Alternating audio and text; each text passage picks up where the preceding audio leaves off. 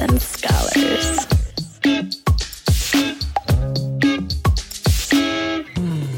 You were listening to a Pleasure podcast. For more from our Sex Podcast Collective, visit pleasurepodcasts.com.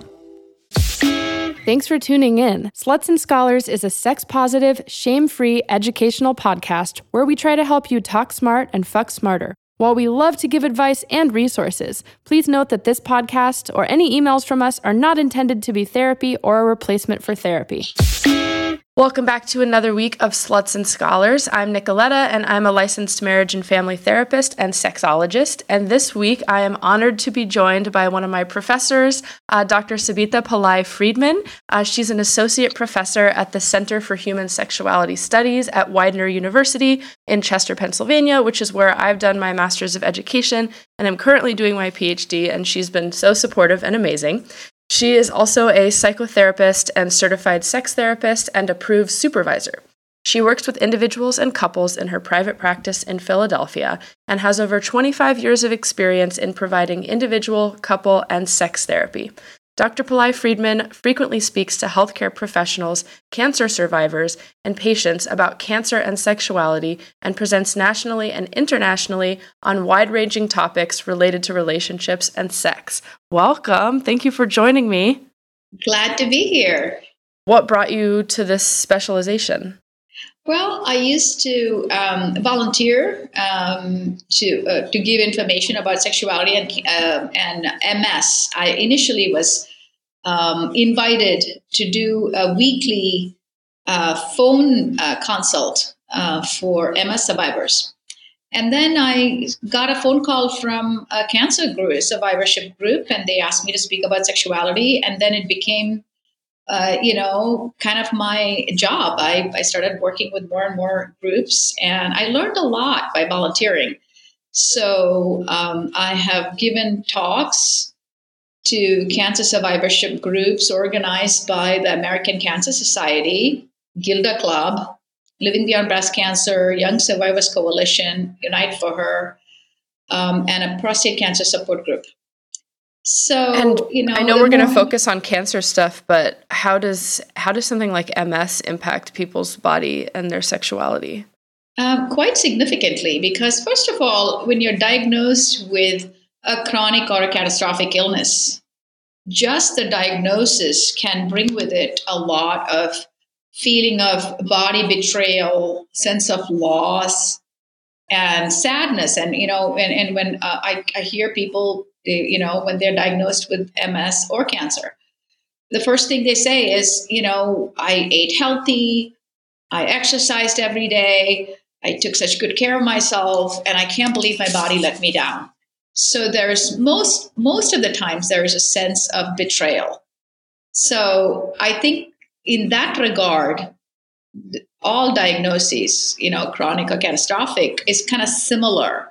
People feel very upset that their healthy body has betrayed them. And so there starts the difficulty with body image. So we always associate sexuality and vitality with good health and youth. So when we are diagnosed with an illness, what happens is that people start thinking, oh my goodness, I am never going to be sexual again. I'm never going to be active again. It's really upsets them tremendously.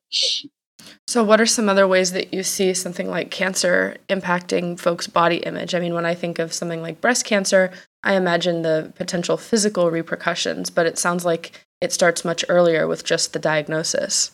Yes, it starts with the diagnosis. I read one of the researchers talk about a state of disembodiment and a state of re-embodiment. So there are times when they feel like their body has betrayed them. They really don't like the way they look. They're depressed. And then there are days they feel like, okay, I'm alive. I can, enjoy myself. I can go out. I'm getting proper treatment. And so they go into a state of re-embodiment where they are feeling grateful for their life and, feel like they can actually explore their body and sexuality in different ways. But then they may go to a reunion high school reunion, and then they may see other people and feel like, oh, if only I did not have cancer, if only I did not have an illness, I would be better off. So they vacillate between this, feeling of embodiment and the disembodiment. So, and the side effects from treatment. I'm just at this point, I'm going to speak about the cancer, people affected by cancer, when they are experience a side effects such as hair loss, weight gain, skin lesions, skin spots, and other side effects. It really affects their body image. I've had clients tell me sometimes, I don't feel like looking at myself in the mirror. And, I remember I work with a lot of cancer, people are diagnosed with cancer. I would rather not use the term survivor, because I also work with a lot of people who are in treatment because they're metastatic. So they are undergoing treatment. It is not a disease that can be cured, but it's a chronic illness for them. And so I refer to that. So I like to refer to this group as people diagnosed with cancer as opposed to survivors of cancer. Because you're working with people across the diagnosis spectrum. Yes, there's a huge spectrum. And so, these folks are going through treatment on an ongoing basis. So they're experiencing the side effects. And so this really affects their sense of self as sexual beings, because they do not, most of the times people tell me, I don't look like myself. I lost my eyebrows. I look like someone else. And I lost my hair, and my hair is growing out in a different way. It doesn't look like me. So most of the times, people just want to look like themselves before cancer, before the treatment. And what if that's not a possibility after their treatment? Well, most of the times I, help people understand this whole concept of self-compassion, like, looking at yourself and accepting your new body and your new appearance and being kind and compassionate to yourself. So that is really a big part of treatment when there are significant physical changes, because, that is something that most people struggle to integrate when, they do not look the same. They've gained weight, and their, face doesn't look the same, for instance, because they've lost their eyebrows and the eyelashes, and their hair has grown out, curly, or it's, gray. Then, I really believe that it's important to first help them embrace the loss and deal with the loss and speak about the loss. So it's a grieving process. It is definitely a grieving process. But most people, once you give them an opportunity to grieve, then, there's an end of the grief process. If you can take them through it and, give them an opportunity to experience it, then they come out accepting their new body. I usually have people write a letter to parts of the body that they miss. For instance, in a breast cancer survivor or a testicular cancer, survivor, I would tell them, write a letter to that part of the body that you have lost to surgery, and say goodbye to it, and remember all the wonderful moments you had with that part of the body. The first time it was touched, the first time you touched your body, and all the excitement you felt with this part of the body. And then you write a new letter to the body that you just got. The reconstructed breast or the, non-reconstructed breast. And welcome this part of the body with compassion, and promise to love that part of the body because it is keeping you alive and healthy. Oh, I'm not even having to write this right now, and I'm like tearing up as you're saying it. Like imagining writing that. It sounds really, really painful, but also really powerful. It's a very cathartic experience, and most people tell me that they experience tremendous amount of catharsis when they are writing these letters. And they definitely experience a lot of self-compassion after they have written the letter to their new bodies. Yeah. So I use this quite frequently. Going back to the potential side effects, I know we were talking about maybe first emotional ones and then some physical ones. How do certain types of treatments impact sexual functioning? For example, like getting erect or getting lubricated or things like that. Well, it's a great question. All cancer treatments come with some sexual side effects. Mm-hmm. So, most of the side effects are sexual because, if there are scars, you feel self-conscious and you do not want to be sexual and you do not want to show your body to your partner. So, all side effects can be sexual side effects because of how they affect our sense of self. For instance, surgery, it results in scars. It results in loss of body parts, breasts, testicles, prostate, sometimes genitalia, sometimes vagina, can be removed during surgery for cancer. And sometimes it could result in pain, and ongoing pain can really affect sexual desire. And heightened sensitivity is also a side effect of surgery sometimes, because there are parts of the body that feel more sensitive and parts of the body that feel no sensation. So this can really affect people who are, stimulated by, testicular stimulation, for instance. If their testicles are, taken out during surgery, and the same could be true of breast mastectomy. And if someone is stimulated, enjoys foreplay through nipple play, they may really miss that sensation because reconstructed breast does not feel the same way as the breast that they lose through surgery. Right. And radiation can result in burns. It can result in pain. And they can also experience heightened sensation and lack of sensation at the same time. And most people who undergo radiation experience extreme fatigue. And the fatigue is cumulative. So, over time, they may feel more and more tired. And that doesn't lend itself to any sex play. And chemo has its own side effects that can be pretty catastrophic for sexual activity. Hair loss, weight gain, and there could be vaginal dryness. Mm-hmm. And in case of prostate cancer survivors, there may be a decline in testosterone, and this could result in a lack of desire.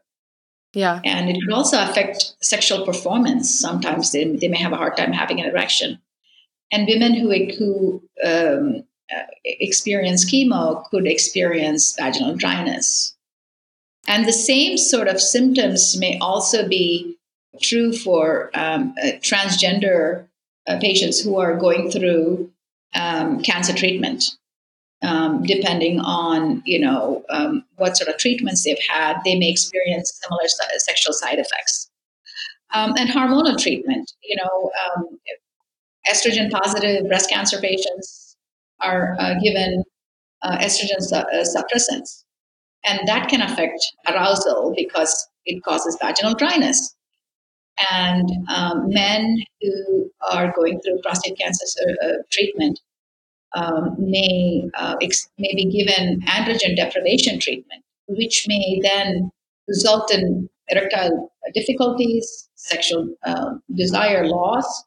It could also result in female pattern weight gain, which can be very difficult for people because it may really affect their sexual self-esteem.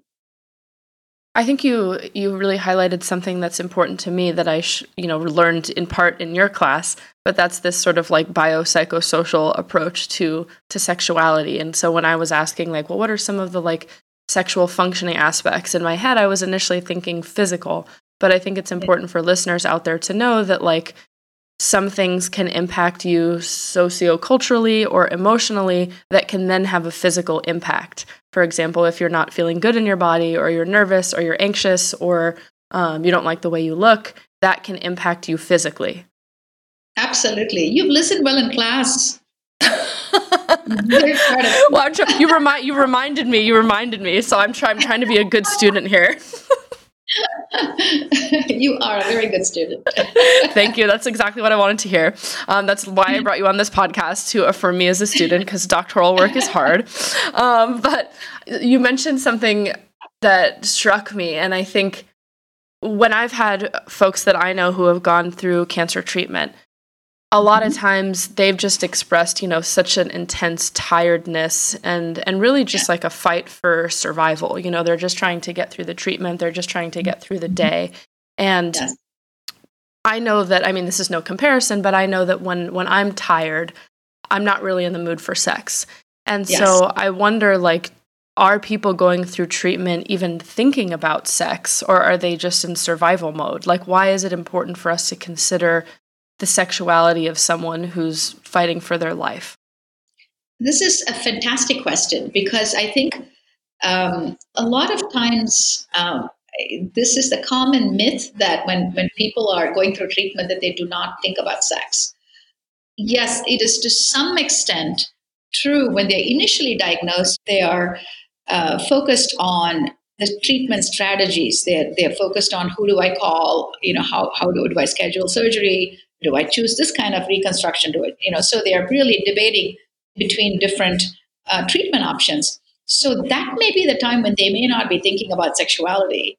But when they're in treatment, they are, sometimes they may be in a relationship, and they may want to normalize their life because it has been through such an upheaval. They may want to experience kind of a sexual connection with your partner. I'm talking about even hugging, cuddling, holding, the many aspects of sexuality that may present itself, just to feel like they are also healthy and they're also normal and not sick and unable to connect sexually with their partners. So, it sounds like that initial response of mine then is sort of more reflective of these false cultural narratives, that if someone's maybe not functioning, or whether they're pregnant or young or old or have a disability or whatever, that we imagine that it means they're not a sexual person. And so with this, it's sort of like, oh, well, you're, fighting for survival. You must be so weak. Why would you even want to have sex? Yes. This is a common misconception among healthcare providers as well.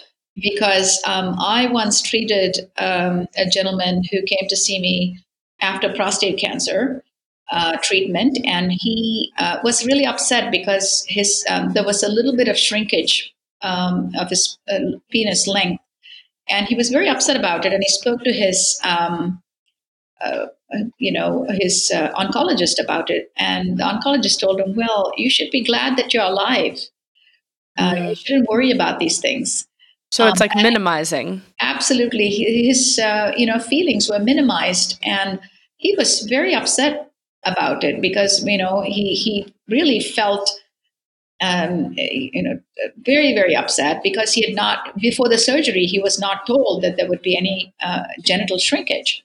And then when he saw that, he was upset, and he wanted to know why he, experienced it. And he spoke to his surgeon and the oncologist, and both of them kind of dismissed his concern.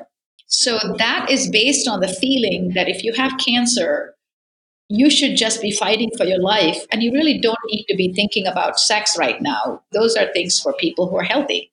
So this myth actually, results in healthcare professionals minimizing the need for people diagnosed with cancer to experience healthy sexuality.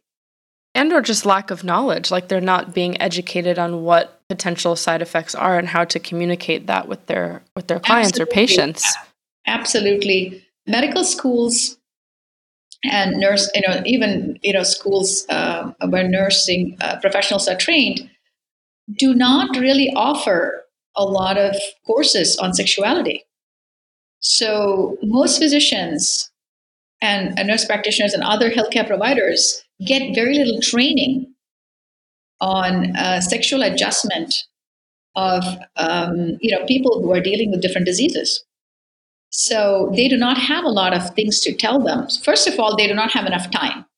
They are allowed at like maybe 10 to 15 minutes. So within that time, they do not feel like they have enough time to talk about sexuality.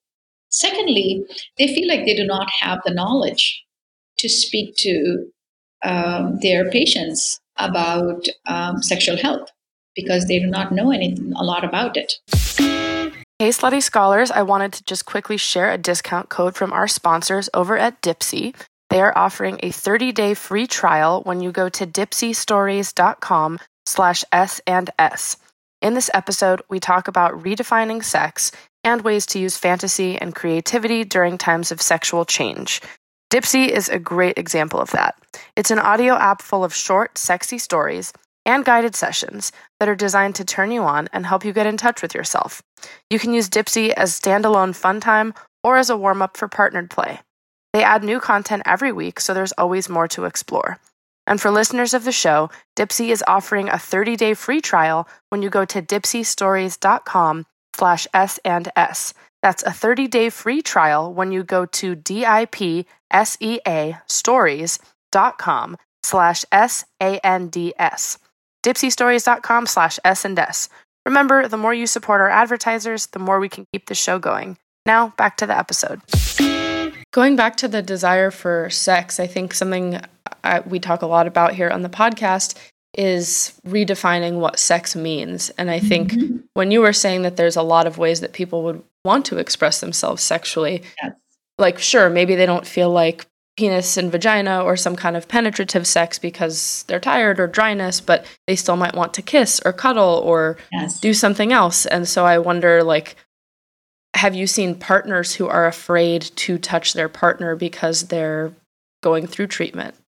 Yes, very often. I work with couples mostly, and I have at least 50% of my caseload is either cancer, people diagnosed with cancer with or without their partners. So I see, couples who are really struggling to reconnect sexually. And most of the times they come in with this belief, it's all or nothing. If I can't have intercourse, then why do anything? It's this hierarchy. Absolutely. So these are, of course, myths that are, they've grown up with, that, sex is only intercourse and it's nothing else.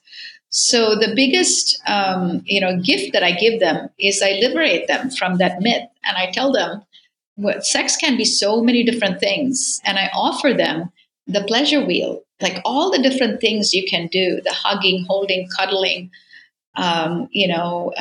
oral manual stimulation, and all kinds of options that you have. I usually refer to sex as a buffet table. I tell people to look at it as a buffet table. There are so many options. Intercourse is only one of it. So you really do not have to just go towards that one thing. You could try all these different things. So if there's one thing I want people to take away from me when they come into my office for therapy, I want them to take that feeling that sex is like a buffet table. There are so many different options, and you can enjoy as much, as little, and as many of them as you want. I personally love buffets, so that metaphor really works for me. But for other folks, how do you, I don't want to say convince them, but how do you help them see that the other options can be just as good and just as fulfilling, or maybe not just as good, but different and also fulfilling? Well, I really think that because they do not know that sex means many other things, they have this message that is imprinted in their mind that sex equals intercourse.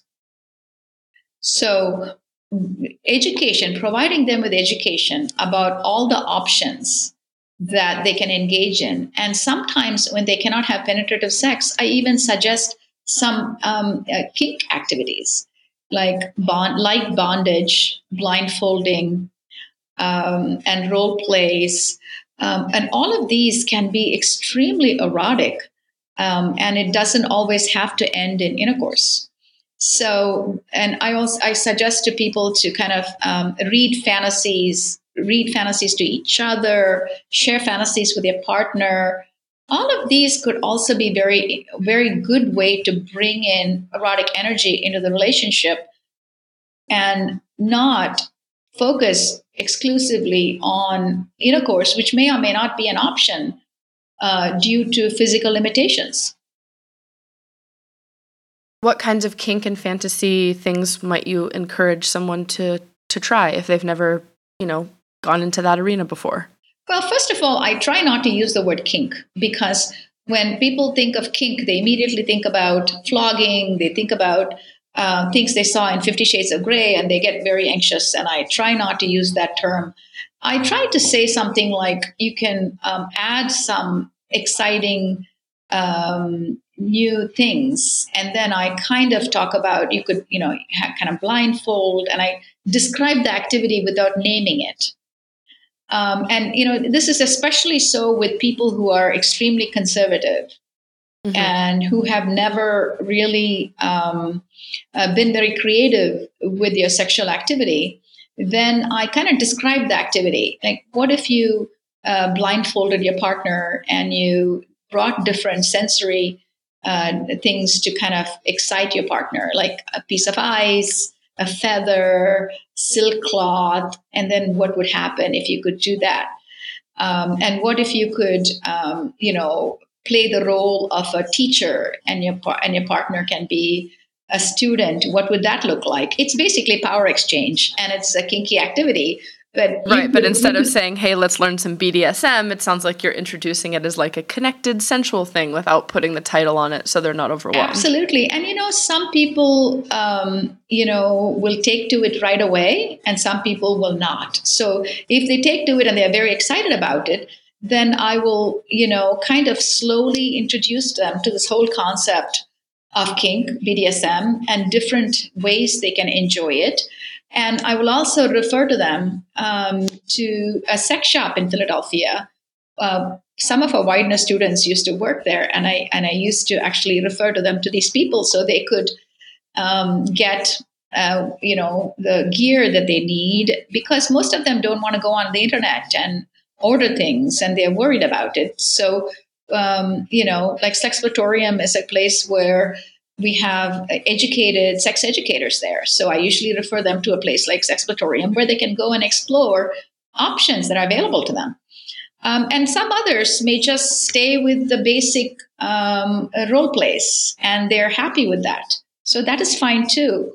But giving them a range of opportunities and giving them all this information sometimes opens the door to many creative ways to use their body, which is limited in some ways, but imagination. But with imagination, they can really bring their erotic connection to a new level. I haven't worked much with folks going through cancer treatment or cancer survivors, and so something that I maybe compare it to for folks that I work with might be someone experiencing vaginal pain who's in a relationship. And maybe a lot of the focus ends up kind of being on their treatment, but then at the same time, there's a partner who's maybe feeling frustrated or having trouble feeling sexual towards a person who's going through treatment. Yeah. And I wonder, how do you work with partners of people either who are survivors of cancer or going through treatment if maybe they are feeling less attracted to their partner, or maybe they are viewing their partner as more of a, a person they need to take care of as opposed to be sexual with? You said something that's really, really important.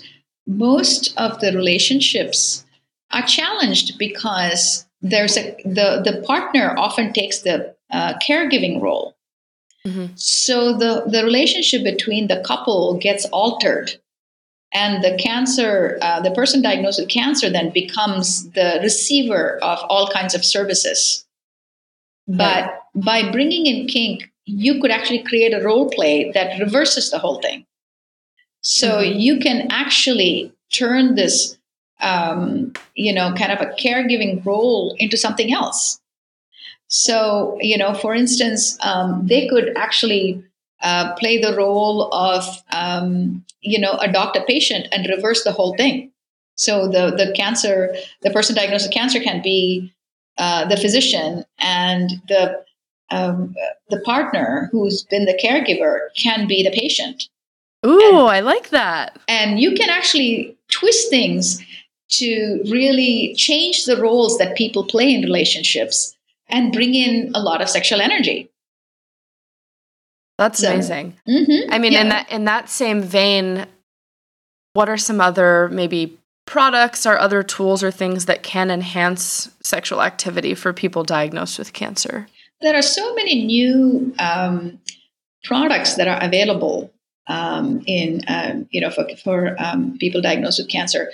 There are new lubes that do not have parabens or anything unhealthy. There are a lot of moisturizers, applicators and moisturizers. There are vibrators of different, intensities. So people, who are diagnosed with cancer can actually try different intensities that works.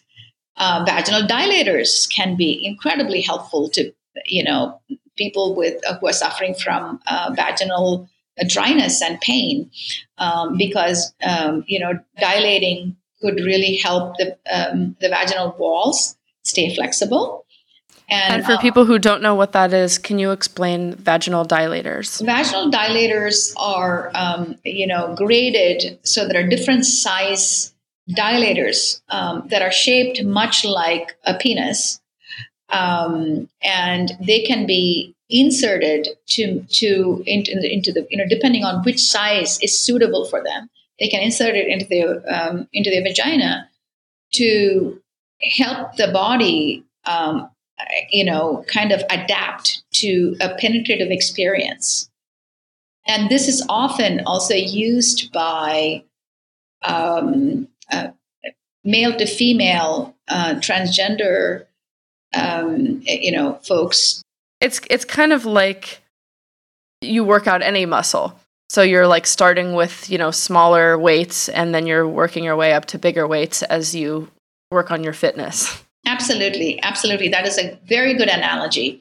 And one of my favorite products is a product called O-Nut.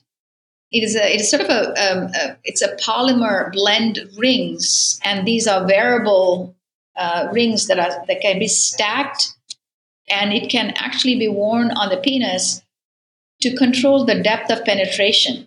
And this can be great for vaginal penetrative sex and also anal penetrative sex. So these O-Nut can actually control the depth of penetration, which I think is a brilliant idea. And I was actually giving a talk to a group of cancer patients at a cancer hospital. And one of the women came up to me and told me that she really enjoyed penetrative sex before she was diagnosed with gynecological cancer, vaginal cancer. And so part of her the vaginal canal was cut off as part of the treatment. So it was shorter. Was much shorter. So her partner could not. So the surgeon recommended that they not have penetrative sex again. She was in her 60s, and the surgeon told her, well, you don't really need to do that anymore. But they really enjoyed it. And so I was giving a talk, and I was talking about O-Nut. And soon after I gave the talk, the two of them came up to me. And they asked me, do you think this would be a good thing for us? And I said, absolutely. Please try it. Because, she has her vagina was about 2.5 inches long. So, so they could use, O-Nut to, control the depth of penetration and still experience what they experienced before the surgery. Mm-hmm. So I was glad that I was able to offer them an option. I mean, in our conversation, you've already highlighted so many areas in which health practitioners or oncologists or whatever person on the care team have fallen short of providing support for survivors or cancer people going through treatment. And I wonder, what can healthcare providers do to better prepare their patients for adjusting after cancer or during cancer? I think they should receive, training in sexual adjustment after illnesses. They should learn about the sexual side effects. They should learn about options. So I would recommend that I think all of them should become sexuality counselors and get trained, get certified, because they can provide them with, permission. So once you get trained in sexuality, even if it is a short-term course on sexuality, I think they will really be able to help these patients, because research shows us when healthcare providers start bringing up sexuality during the exams, patients respond by sharing more information about their sexuality. And if they do not bring up sexuality, then patients don't speak about sexuality.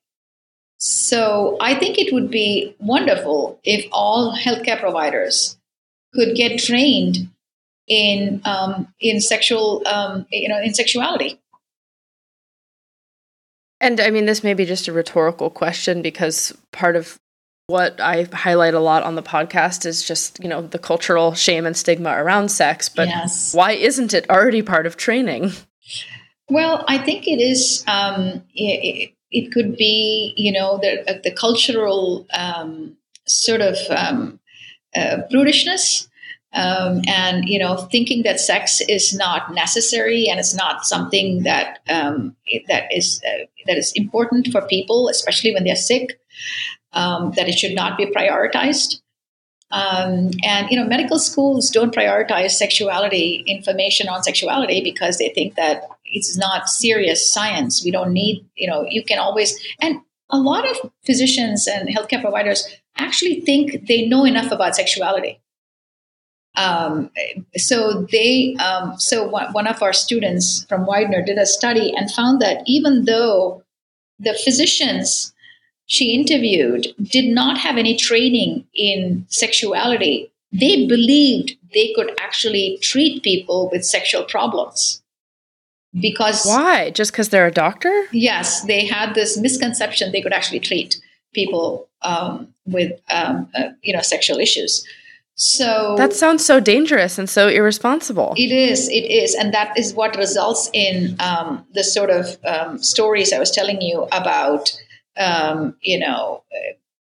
Invalidating people's sexual concerns and not giving them information about options for sexual activity. So, yes, it's a problem. I mean, I know that you are one of those people who provides some of those trainings. What are some things that you help teach practitioners about? Well, we have started a sex therapy certificate program at Widener, and I'm hoping that more and more mental health providers would come and take our courses and learn about, sexual health and sexual counseling. And the same way, we are working on a certificate in, sex counseling, and I'm hoping to train physicians and other healthcare providers in sexual health, because I think that would be a real service to people who are dependent on healthcare providers for information on sexuality.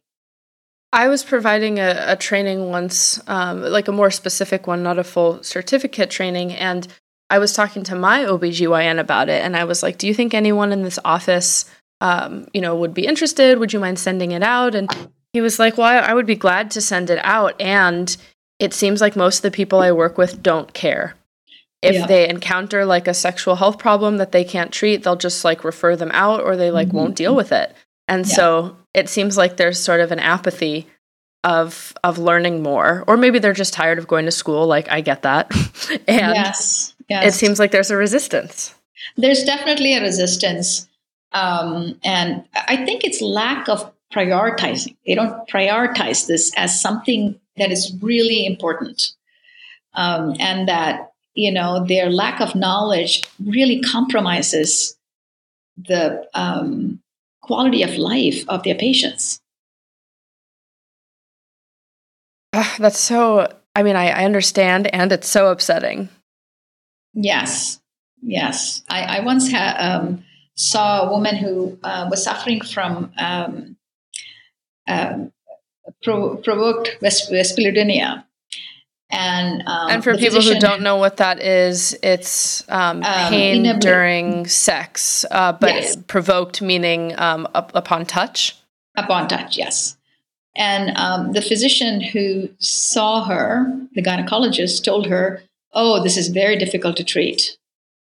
And it really is not. And there are a lot of treatments, but he basically told her, this is very difficult to treat. So she came not only with the burden of the illness, of the condition that was compromising her sexual adjustment, she was also burdened by this misinformation that catastrophized the situation even more for her.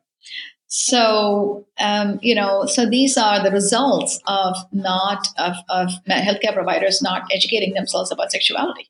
Wow.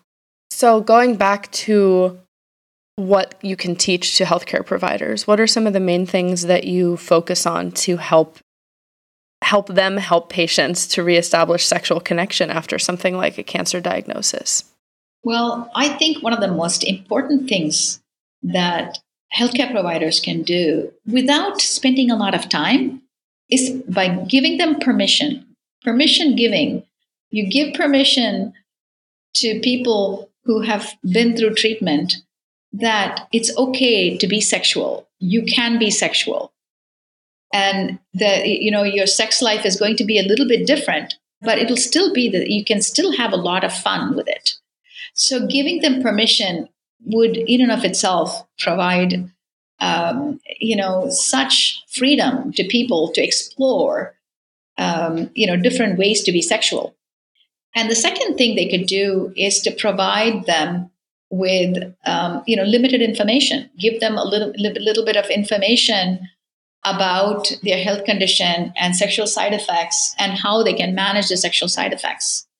And they can also provide them with specific suggestions.